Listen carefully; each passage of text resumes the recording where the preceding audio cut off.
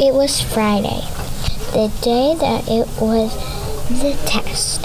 Snack time! Mr. Eubanks shouted. I had a yogurt for snack and I sat with my BFFs. When Mr. Eubanks asked Avery and me to deliver a note to a teacher in 5th grade.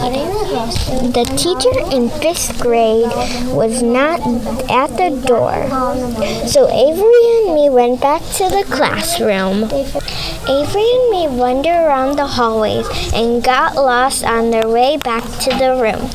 I could tell Avery's stomach was rumbling. She was scared. I could not do anything. We were stuck in the middle of the school. We did not know where we were. Everybody was crowding around us. Then we saw Felicity.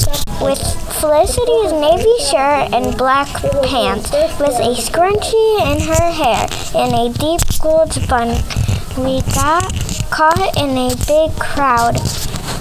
And then the lights went black. We were pushed outside. Then I heard this loud noise. Hey, what's that sound? Yelled Nomi. It's the marching band, I yelled. Get to the side of the road. The marching band is coming, I screamed over the trumpet. There it is, Pleasant Lake Elementary. Hooray, I cheered.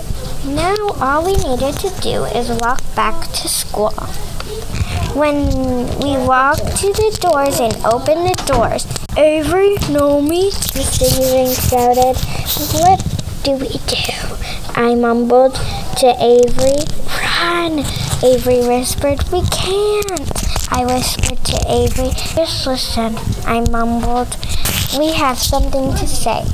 Okay, but I don't have all day. I have a class to teach.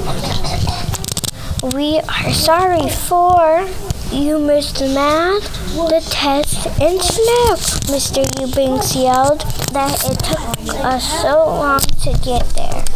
Do not worry, I found her on a field trip. You left before I could say anything. Oh, we shrugged confusedly. So we are not in trouble? You are not in trouble. So let's go back to the classroom. They slowly walked to the classroom. When we got to the classroom, Avery gave me a sticky note that said, that was so much fun. Do you want to be my friend? I wondered, do I or do I not? I made another sticky note in the shape of a paper airplane. It flew to Avery that said, yes.